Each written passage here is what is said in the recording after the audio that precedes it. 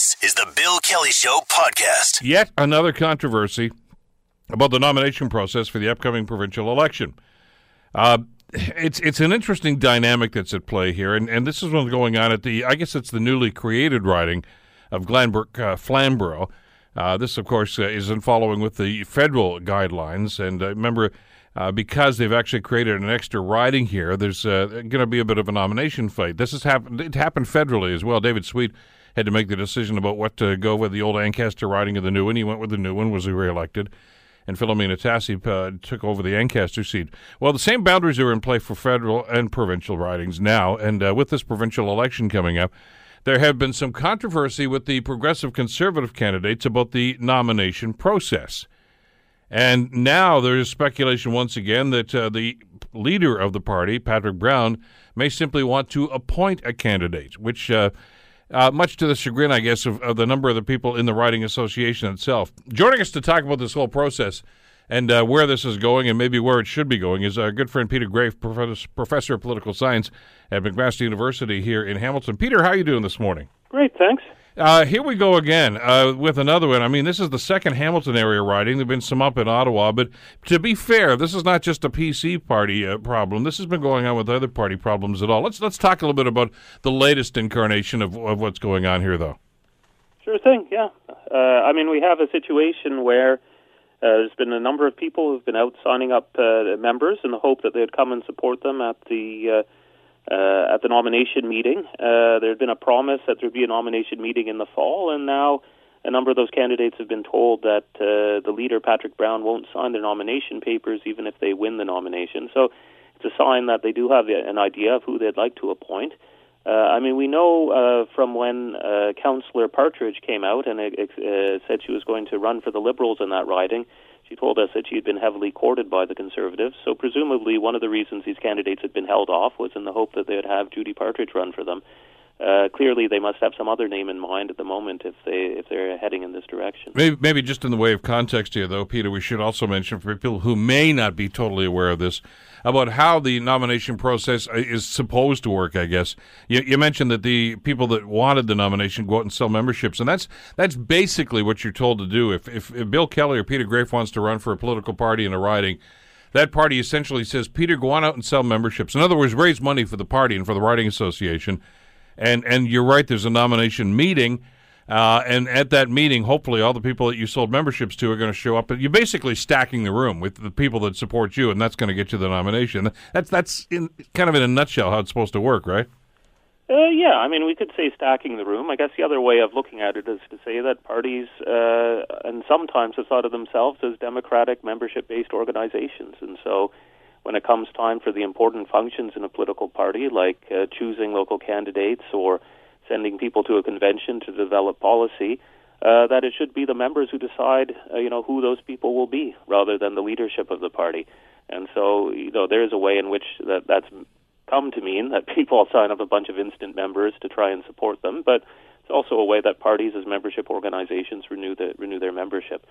Now, I mean, that's what parties sometimes like to tell themselves, but the leadership of parties obviously wants to have some control over who the talent is going to be, should they manage to elect these candidates, or what sort of image they want to portray. And so we had, I think it was Jean Chrétien appointed a number of high-profile women, for instance, over the wishes of certain riding associations. So the leaders of these parties want to make sure that they have the right candidate, that they avoid people who might embarrass the party, but, more specifically, sometimes they're looking to have someone who they think is cabinet-worthy, for instance, in a seat. And so we see these tensions between the sort of democratic urge of members and the idea that these should be membership-driven organizations and leaders who want to ensure that a certain result comes out of those processes. And by the way, maybe you can correct me on this, because my understanding is that those leaders, whether it's a federal or provincial leader, do have the right to do this, to appoint. But I think it's only a small number of people, of appointments, that they can actually make. It's not like they can go across every riding in the province and say, I'm appointing that one here, that one there, that one here. I think it's only 2 or 3 they're allowed to do, isn't it? Well, it depends on the party constitution. Oh, okay, so all right. It's not like there's a specific rule, and we've seen this in the case of these contested Conservative nominations, where the Conservative Party president, Rick Dykstra, has gone to court and said there's nothing in the Conservative Constitution that requires a leader to appoint the winner of these local nomination meetings. In other words, despite what I talked about, this kind of democratic impulse, in fact, in its structures, the Conservative Party has no aspect like that. The Liberals, I think, have a bit more of the fact that the local ridings do nominate the members, but I do think they have a number of holdbacks, like you just mentioned, where the leader can appoint candidates. In the case of the NDP, I don't think there's any such leader holdbacks, but there's other ways that leaders can make sure that they get the candidate they want. And sometimes it doesn't look very good in terms of trying to encourage people to step down or step aside. In some ways, that's part of what Kathleen Wynne's problem is at the moment in Sudbury. Yeah, that's a court case that's imminent, isn't it? Yeah, where again she didn't want the local boy who had done very well in the last provincial election to run, because she wanted to poach the NDP MP in Ottawa and have him come and run. And so, there, rather than, just using her discretion, well, in a way, at the moment in this case, she's saying she had that discretion. And she said there was, no undue influence on Mr. Olivier, the person who had to step aside, because she had already made the decision before any kind of inducements were offered to him. So those are the sort of tensions. People have spoken of Canadian parties as franchises, where the leadership clique, in Queen's Park or in Ottawa federally, set the brand. They set out the main policies and ideas of the party. And the local franchises are these constituency associations, and what they're able to do is choose the talent, if you like. They get to choose the candidates who are going to run and represent that party.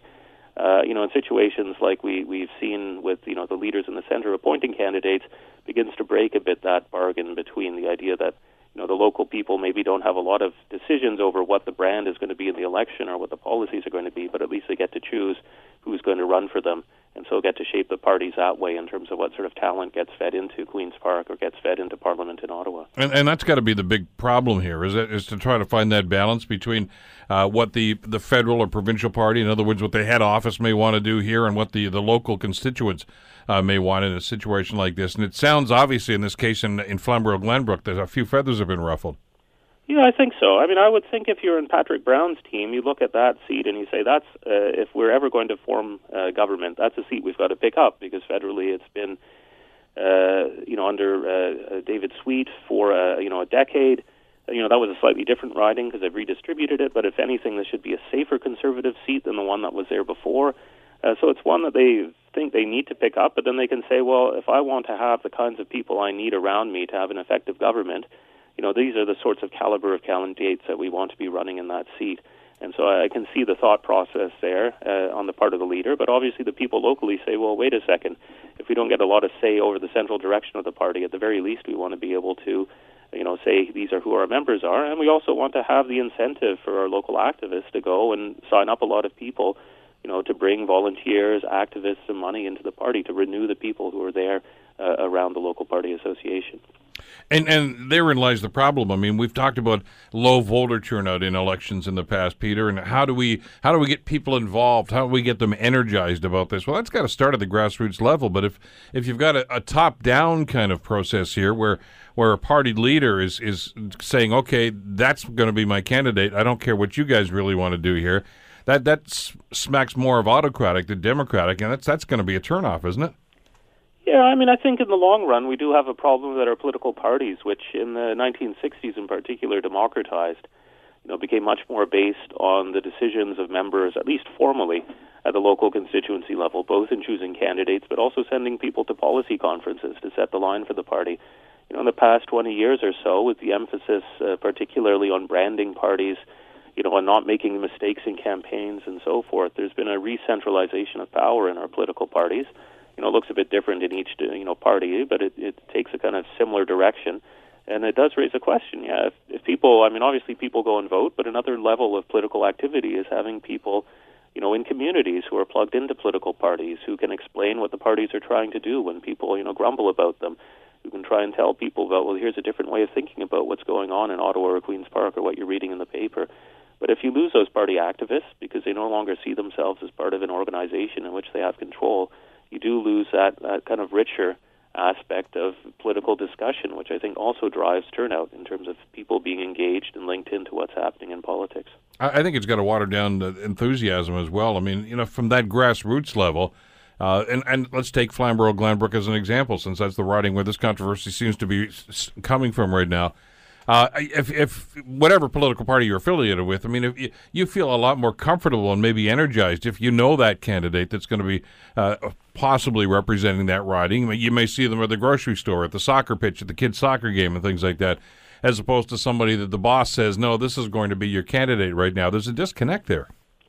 Yeah, certainly, and we've seen, as part of a number of these contested nomination processes in the Conservative Party, local riding associations resigning, and people who have been long involved in the party saying, wait a second, I'm going to sit this one out, or a number even saying, I'm going to experiment with some of these new tiny right-wing parties that have, developed out of people's unhappiness, is what Patrick Brown is doing. So, I mean, I see that. I guess part of my question as a political scientist would be, how far does that go? Because on the one hand, it does demobilize people, it does make people less willing to work, but there's also, if you like, a tribal element to politics. And, if these people were really engaged enough to want to go and be involved in these campaigns and be part of these political organizations, when the election comes, maybe they actually go out and work anyways.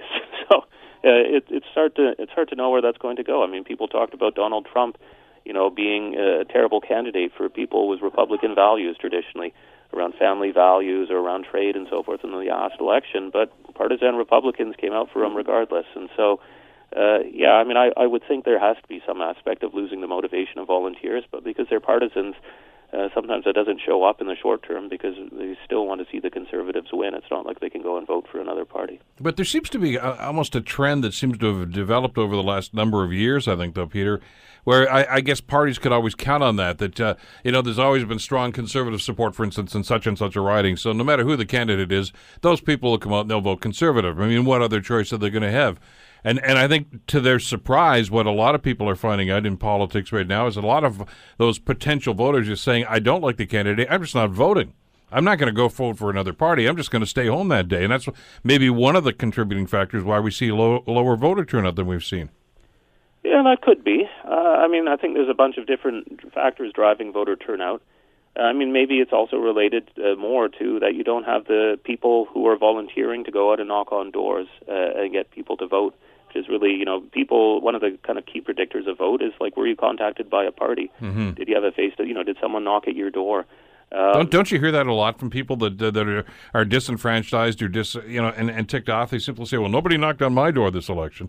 That's right. And part of what's driving that, of course, is people are busy, so they aren't able to go and volunteer in the way they used to knock on doors. But, the other part is, I think what you point to is that if these party organizations are no longer seen as really membership-driven, the members begin to kind of dry up. And so rather than getting someone knocking on your door who, lives down the block and is a partisan for whatever party, you get a phone call from a phone bank, where it's not volunteers, it's people who are paid to go and call you and tell you about the local candidate and why they're great, and then they'll call in someone else in Halifax and tell them about the local candidate there. So, there's a lot of different factors pushing low voter turnout, but certainly the fact that our parties aren't seen as member-driven does have a number of knock-on effects in terms of whether you get the volunteers out to do that sort of really close engagement with their neighbors.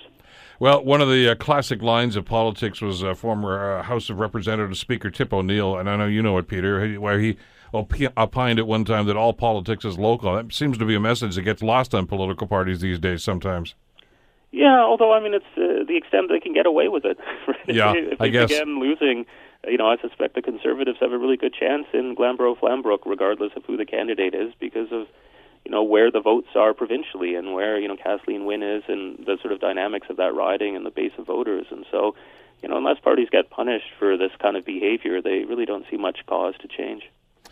Peter Graefe, always a pleasure having you on the program, Peter. We'll see how this turns out in the fullness of time over the next little while. We know when the election is, and there's certainly an awful lot of play going on in the meantime. Appreciate the time today.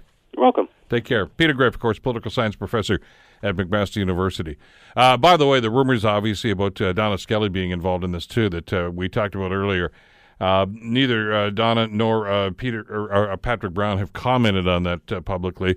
The speculation by some people is that the reason why they haven't had a nomination meeting out there yet is that the party hierarchy is trying to convince Donna to run in that riding. And again, nobody's confirming that, nor denying it either. But where there's smoke, there's fire, I suppose.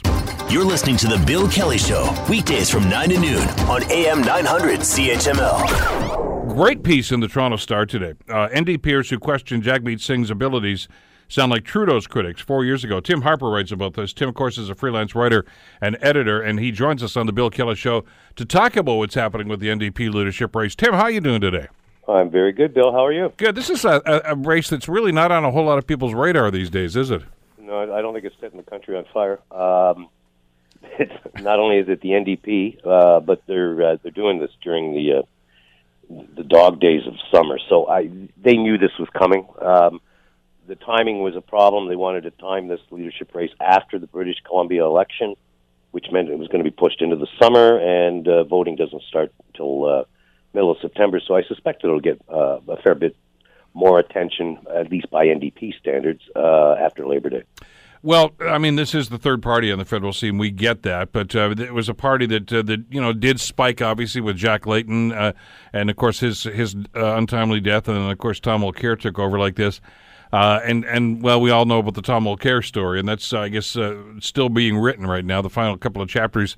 And they're going to decide exactly what did happen with Mulcair and that leadership. But this is, I think, from a political standpoint, and with a federal election not too far into the future right now, Tim, this matters. And who's going to lead the federal party, I think, is pretty important as far as you and I have talked about in the past, about the direction this party is going to take. And that seems to me to be still very much up in the air.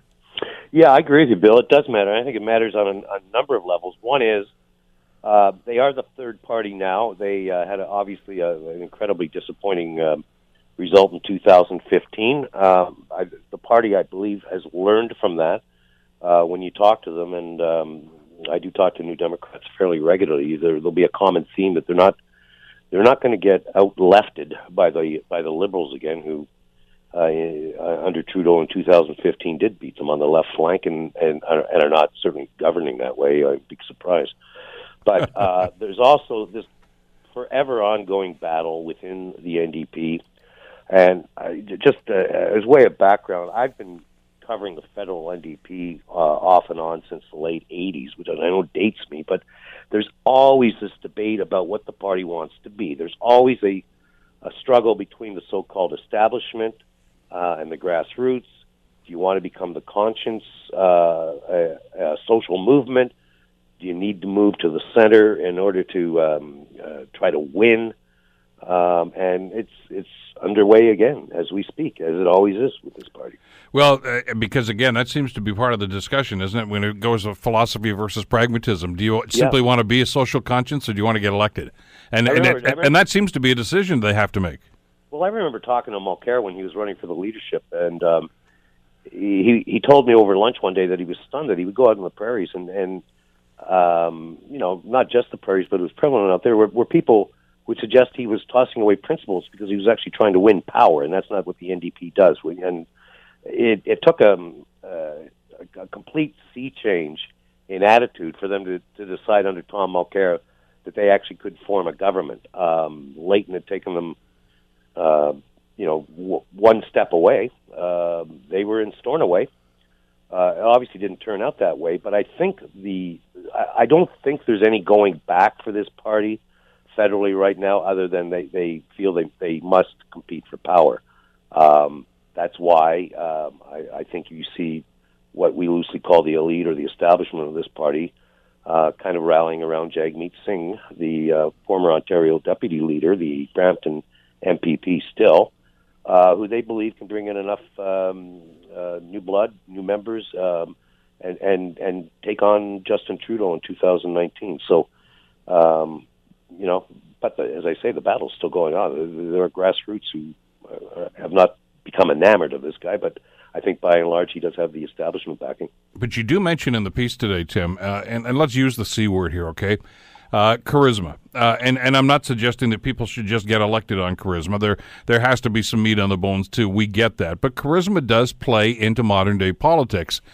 Jack Layton had it. Whether you agreed or disagree with Jack Layton's policies and his philosophy, Jack was a great interview. I loved having Jack on the show because he was always a great guy to talk with. And my buddy Charles Adler would say the same thing. He and Jack were pretty good friends, although they are diametrically opposed on so many different issues.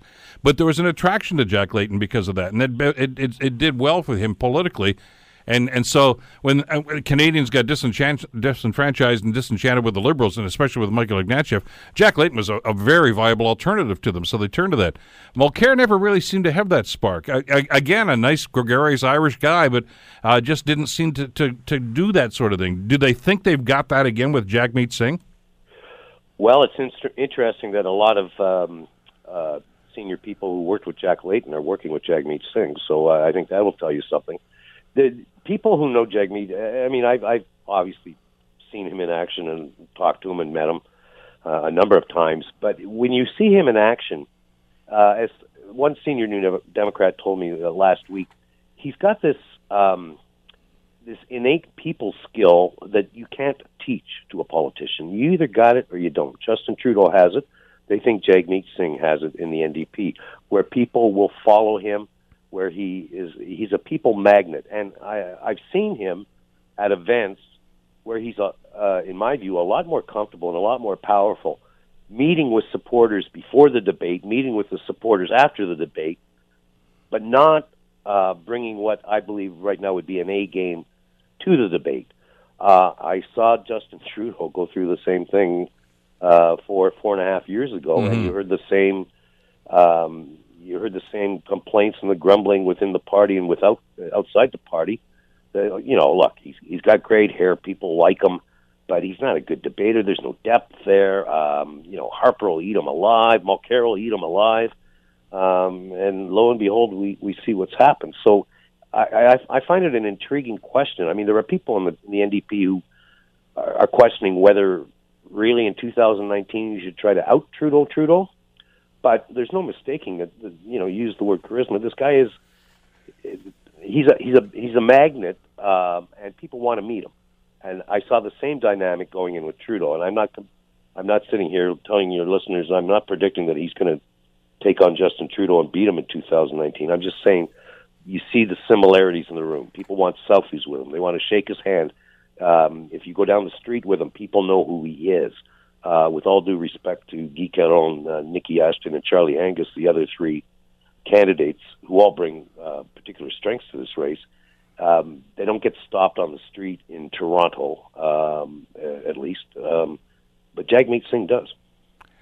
And always has. I mean, I've not met the man personally, but I've again watched him as you have, and he's a very personable guy. He comes across well on television. He's very articulate, and he does have that charisma, which I think is not necessarily the most important, but does have to be a factor in this, and especially given the dynamic of Justin Trudeau right now.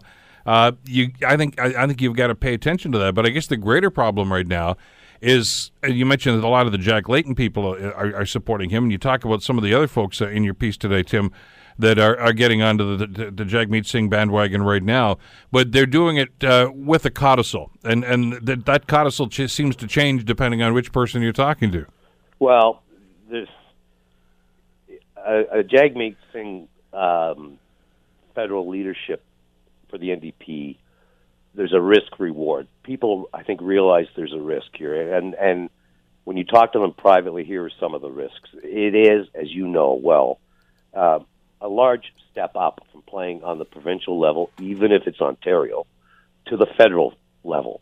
And there are supporters of Jagmeet Singh's who are backing him and who are going to vote for him, but would like to see him up his game a little bit when it comes to federal policy, because it becomes apparent when you see him on the stage with, the last time I saw them live, there was another candidate, Peter Julian, who's since dropped out, but he was debating against four seasoned federal MPs who knew policy and had a greater context and more experience. Mm-hmm. That's one problem. There are questions about all these new members he's expected to bring in to the party. Just to back up for your listeners, the next there were the financial disclosures this week, and Singh has lapped the field. The next big marker to see how people are doing in this race will be the membership that have been sold. That is on August 17th, and there's every expectation he's going to lap the field on that too.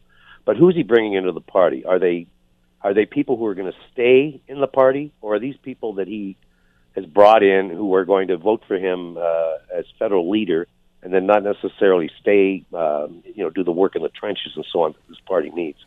So, there's a concern with that. There's, and I think we've spoken about this, there's another concern that people gingerly will raise, but they need to rebuild in Quebec. And, we've talked about polling data that shows voters in Quebec would be uncomfortable supporting a leader with a head covering. Jagmeet Singh is a Sikh. They were polled on that in the Angus Reid poll. There is a sense that there would be some difficulty for him in Quebec. You don't need Quebec to win the NDP leadership because the membership there is quite sparse. You need Ontario and BC, and that's where he is strong. But if he wins, he's going to have to do a lot of building in Quebec. And this is where a very little-known fourth candidate by the name of Guy Caron, who is from Quebec, who is running for the leadership, a number of people have suggested that the ideal setup for the NDP would be to have Singh at the helm with Caron as his Quebec lieutenant working assiduously in Quebec, where he's better known.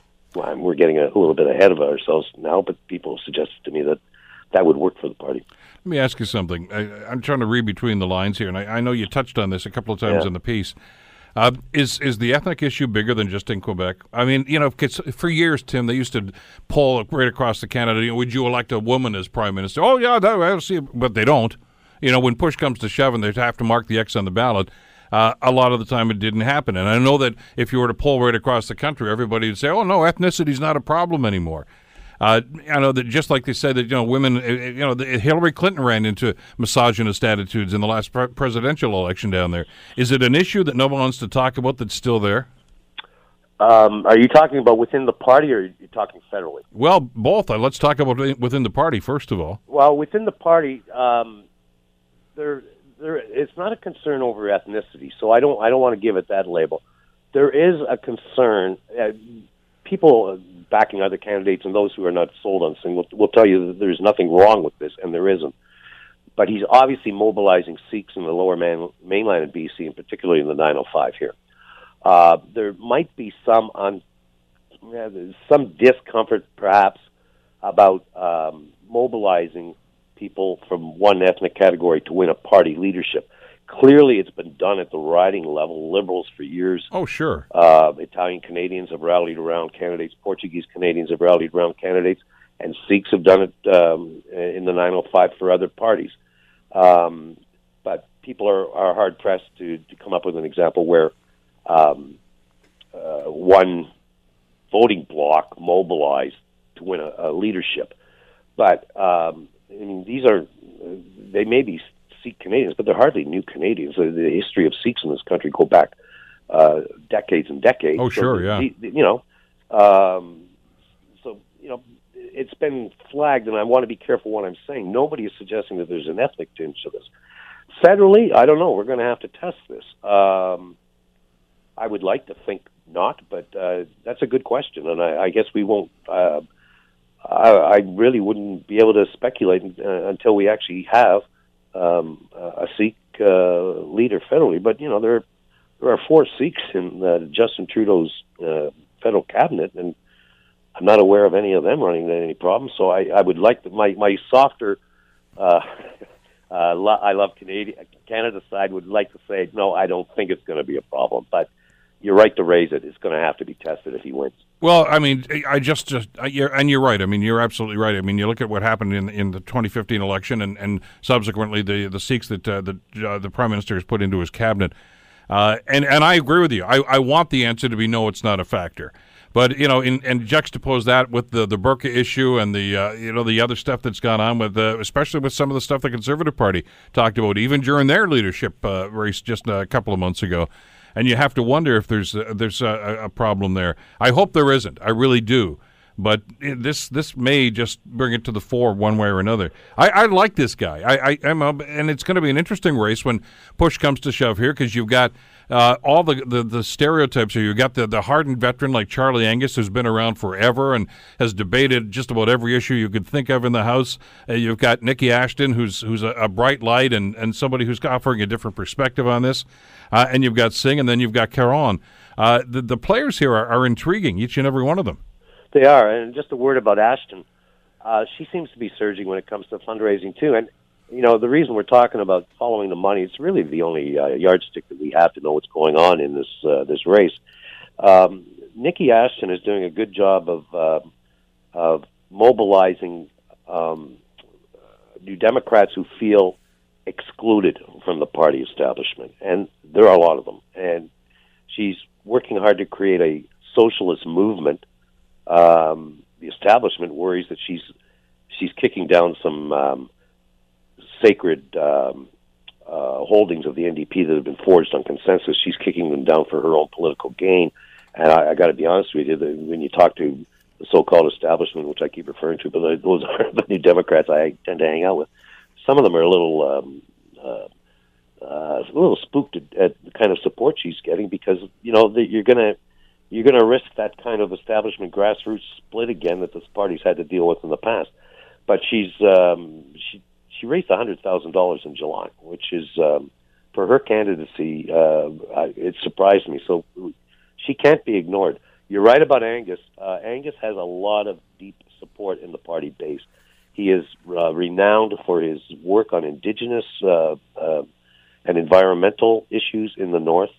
The knock you sometimes hear about Charlie is that he will appear too much like Mulcair in terms of age and demeanor in the 2019 election. And that's not fair. I know it's not fair. But, there's style. We talked about how much style counts in politics. And a guy like Singh will get, at least the party will get noticed.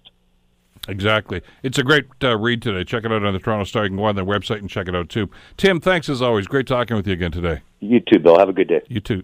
Tim Harper, of course, freelance writer and editor, and you can check his stuff out on the Star on the website.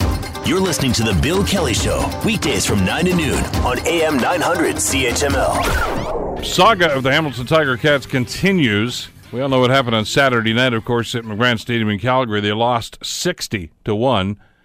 If you're just waking up or just coming back from holidays, 60-1. Yeah, it was one of the worst defeats in the history of the CFL. We get that, okay? But we're moving on. At least I think we are anyway. Except that Drew Edwards from the Hamilton Spectator reports that there was a big brawl yesterday at practice involving a number of players on the field, including Zach Collaros and others. That's not real smart. That's a good way to get injured. But it does talk about some of the issues and I guess some of the temperament of some of the players that are going on. Kent Austin, the head coach, says, not much to do about nothing. Don't worry about that. These things happen. Well, they don't when teams are winning.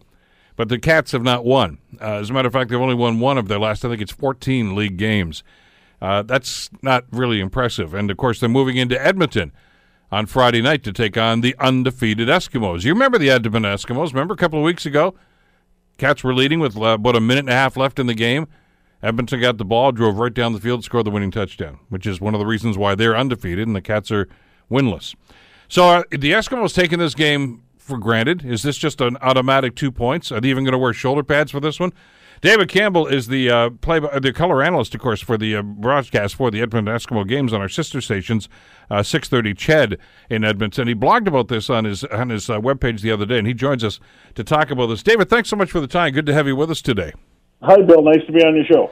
I wish we could talk about it under easier circumstances and better circumstances. I mean, there were some classic Hamilton-Edmonton games over the last couple of years. And to be fair about it, I guess the game a couple of weeks ago here at Tim Horton Field was a pretty competitive football game. There were a lot of mistakes, but almost a victory for the Tiger Cats, almost the first loss for the Eskimos. Is that still front of mind for the Eskimos as they go into this game on Friday night, Dave? Absolutely, because I asked Jason Moss, the head coach of the Eskimos, about this game being a trap game, right? And because it's going to come out. You got 5-0 Edmonton Eskimos, who are by record are the best team in the league, taking on by record the worst team in the league in the Hamilton Tiger Cats at 0-5 and losing 60-1, as you mentioned. And I asked him right away in his media scrum on Monday. I said, Coach, this is going to be labeled as a trap game for your team. So how do you approach it? How do you handle it for your team? And he said, you know what? We were in Hamilton 2 weeks ago. we were 3-0. They were 0-3, and we won the ball game by 3 points, and we didn't get our first lead until 23 seconds left in the fourth quarter. So he says, if you think this is a trap game and our focus is, on, well, we're just facing an easy team and we're the juggernauts and that sort of thing, he said, forget it. We're not thinking that way. We have to respect the opponent.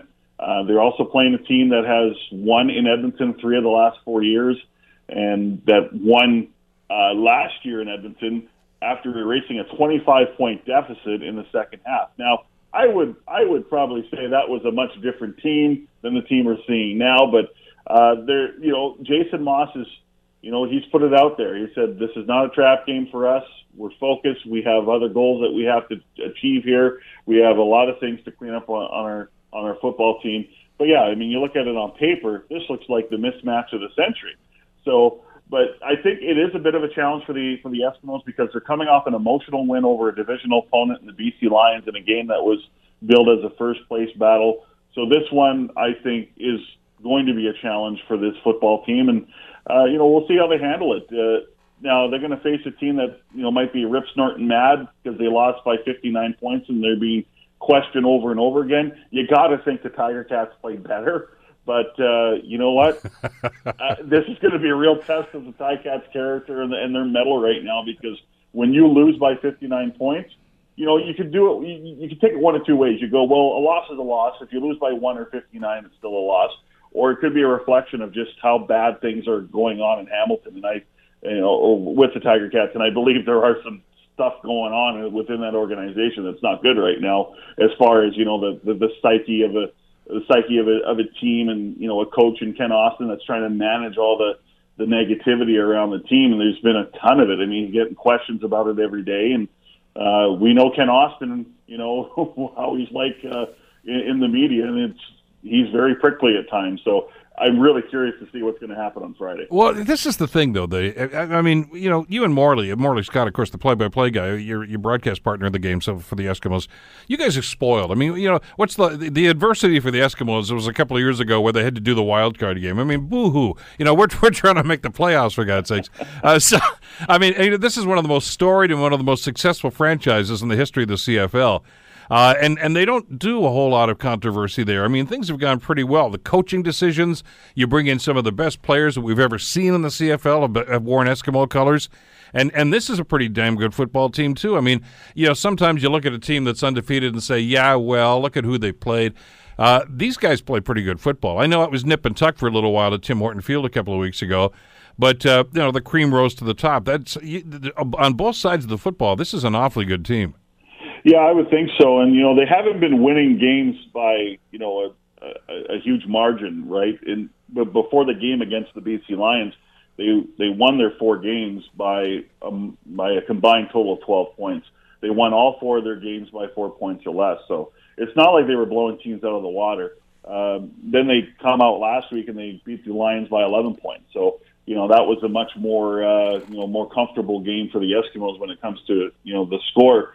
But I think the difference, and I go back to the game against the Tiger Cats 2 weeks ago at Tim Hortons Field, and the Tiger Cats, I thought, played really well. I mean, they put a lot of pressure on Mike Riley. They hit Mike Riley a lot, and they, obviously, they didn't give up a lead until 23 seconds left in the fourth quarter, and unfortunately for them, it lost them the football game. But what the Eskimos are able to do right now is make the plays when they need to make the plays in critical moments of the game, and the Ticats, simply cannot do that right now. But the Eskimos have always done that, haven't they, Dave? I mean, I was at the Grey Cup a couple of years ago in Winnipeg, and you remember that game. I mean, Ottawa came out there with all guns firing, took an early lead, and everybody thought, well, Eskimos, thanks for showing up.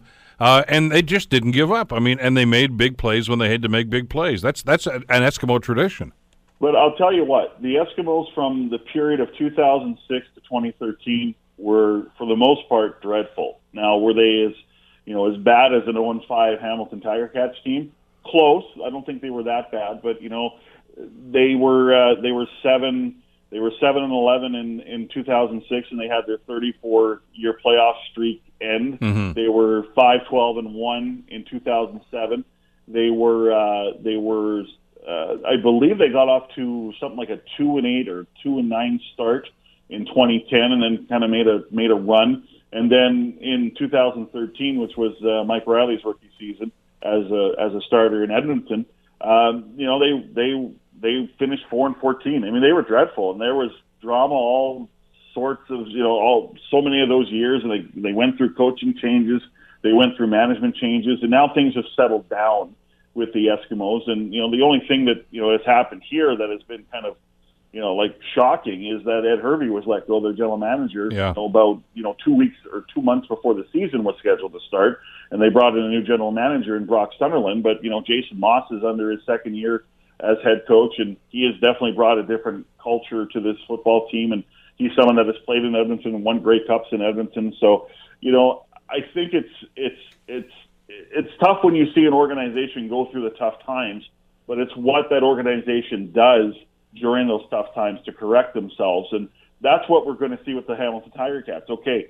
But it's funny. They've been through this before, and they just don't start well for whatever reason. And I know you can't keep going to that well, and I do think this year is a lot different than 2013 and 14 when they got off the terrible starts and went to the Grey Cup game in those years. But what does Bob Young, the owner, do in this situation? What does the president, Scott Mitchell, do in this situation? Who have a lot of loyalty to Ken Austin. And I don't think we're going to see Ken Austin lose his job anytime soon. I think that would be the worst thing they can do. And whether you're a huge Ken Austin fan or not, just on principle, Dave, you've been around the game long enough. You don't blow up an organization like that. No. Kent is not only the head coach; he's the vice president of football operations. He's got his hand on so many different aspects of this operation right now. This is Ken Austin's team, and he's going to be with it for the rest of the year. And we have to come to grips with that. And I'm not so sure that he's the problem anyway. I mean, when teams are losing like this. A lot of what's going on over the years, and you've talked about some of the Edmonton history, it's between the ears of the football players. I mean, it's the attitude they take, and when things happen on a football field, which inevitably is going to ebb and flow, how they respond to that. And boy, I tell you, when you're 0 and whatever it is, and 0 and 5 for the Cats right now, it's awfully hard to get that mindset out that, well, what's going to go wrong next? Yeah, I totally agree with you. And that's the problem with the Tiger Cats right now, or any team that is going through what they're going through is, and I remember the 2013 year when I referenced they were 4-14, they lost several football games within a converted touchdown or, 5 points or something like that, and they just could not take over football games. And every time they got close, it was like that mental block and that mindset of, well, what's going to happen next, that we're going to, fritter this lead away. And that's what I see the Ticats doing. And, in their first couple of games, they were kind of close, but, not that close. And then they play Edmonton, and they were in a position to win that football game, and they lose that football game. And then they go to Calgary, and that was just a debacle. And the funny thing about the Calgary game is they were close for a while, and then all of a sudden these big plays just happened. Like there was about 5-6 plays in a row. Yeah, the first half of the first quarter, they look pretty good. Yeah, exactly. But it was, and for a team that is, struggling like the Tiger Cats, it can snowball that quickly. I remember 2010 going to Calgary and seeing 2 close to 50-point blowouts to the Calgary Stampeders in a matter of 3 weeks. So it can happen. There's no question about it. So, but the mindset of the team is very, very interesting to watch. And for Ken Austin, it's hard to manage that because he can't get inside the players' heads. He just has to. A job of a coach is to come up with a game plan, of course, but it's also to create the environment that the players are comfortable in. And it's tough to do when you're losing. And Ken Austin, I think, gets a lot of heat for being a very prickly guy in the public eye. But I think behind closed doors, it's a very different story. Ken Austin seems to be a guy that a lot of people do like. And there's an intensity when you see him on the field because he's in his element. And when it's, behind closed doors, there seems to be a guy that's very caring, very genuine, very demanding, yes. But a coaching change does nothing right now. Who's going to take over the Ticats as the head coach, as the vice president of football operations, and, and the offensive coordinator. Who's going to do it right now? Bill Belichick. No, he's busy. No, he's got a job. I'm sorry. We had this on our fifth quarter on the postgame show after the game on Saturday. Rick Zamperin, our sports director who hosts that. And I got to tell you, Dave, we heard bring back Danny McManus, bring back this guy. They're busy. They're all employed. They're doing well, thank you very much. They're not coming back here. This is the organization we've got. This is what you have to work with. And that's the challenge, I guess, to say, okay, how do you make this better now, and how do you get this going? But it takes on a life of itself. I mean, you talked about some of the not-so-successful times with the Eskimos, and you saw it out there, Dave. I mean, the finger pointing, well, it's Ed Hervey's fault. It's the coach's fault. It's get rid of the quarterback, and on it goes like this. And at one point you have to ask yourself, when does that start affecting the players? And we saw this brouhaha that broke out of practice yesterday where the Tiger Cats are working out, and you figure that's starting to spill over, and you don't know which way it's going to go. I mean, are they going to say, okay, we got that out of our system, now let's focus, or is that just going to fester with them? Yeah, it's true. And, that type of happening could take place with a winning football team too, but the way it sounded... Not so much, though, right? No, that was like a Pier 6 brawl out in the field, and that tells you that the players are darn frustrated with each other. Absolutely. So I would say at the end of the day that this is a football team that is definitely trying to find their way. And they got to do it in a short amount of time. They're playing on a short week. They're playing against a good football team. But what should give them confidence is don't look at, you got to look at the game in Calgary, of course, because you have to do that. But I think the focus has to be on what happened 2 weeks ago in Hamilton. We were close to beating these guys. We did a lot of good things in that game. We just have to understand when it comes to key moments, we have to make the plays necessary to win the football game. But it's tough, and that's why their psyche, their mettle, their character will be tested on Friday. And when they find those key moments where, adversity hits them, how do they respond? You either respond by pushing back, or you respond by just shriveling away. And that was most disturbing in Calgary, is when, yes, give Calgary credit for making big plays, but the Ticats did not have 1 ounce of pushback at all. And I think that's what's concerning. And that's what you need to see from the football team. Because I'll tell you what, the 2013 team from the Edmonton Eskimos that I watched, they were not a good football team, but I'll tell you what, they fought the opponent till the very end. And yes, did they get blown out a couple times? They did. So the Ticats could be that team as well. And another thing is this, they're playing in the East Division. And the East Division compared to the West Division is much different. The parity is, it's different sort of parity. The Ticats are not out of this. All it takes is one win. And to really get themselves, maybe righted and going in the other direction, because they're never out of it when it comes to the East Division. But when you keep saying that, that's also kind of a consolation prize too. You go, well, they're 0-5 and they're not out of it. They could be 0-6, but they're not out of it. You got to start winning football games. You can't be hanging on the standings like that. So this team badly needs some good things to happen for them. But for it to happen in a short amount of time, after a 60-1 drubbing and more questions and more talk, and Ken Austin's job is to manage the negativity and to keep the noise level down as far as the criticism that's being leveled towards his team and especially him. And that's a difficult thing when you're losing. I got about a minute left here. You mentioned that Edmonton coach Jason Maas has said all the right things. We're not taking these guys lightly, etc. And you want your coach to say that, and he's doing that. But what's going on inside the players' heads? I mean, they've seen this happen. They've seen what's going on. Some people suggesting that this team is imploding right now. Do they go in there and play to the level of the opposition, or do they just go out there and do, what Calgary did and just we're going to fire with all guns here and whatever happens, happens? Is it hard for the Eskimos to get psyched up, and the players themselves? I think that the test for the Eskimos is after an emotional win over a divisional opponent in a game that was for first place in the Western Division, is to bring up your emotional level and find a way to see this game as important. And when you're professionals, you have to find a way to do it. And Jason Maas had a great line last week, and he was epic at talking up the matchup with the Lions, and he said, it is not just another game. It is a battle for first place. It is the biggest game on our schedule right now. I want to see how our players respond to it. Because the pat line from a coach, well, it's week 6 and it's the next game, so it's important. Jason Maas didn't play it up that way. But he also said something within those comments that I found very interesting. as a professional athlete, there are games you have to find motivation to get up for. This is the test for the Eskimos. What motivates you to get up for this game? And I'll tell you what, I think it's a couple of things.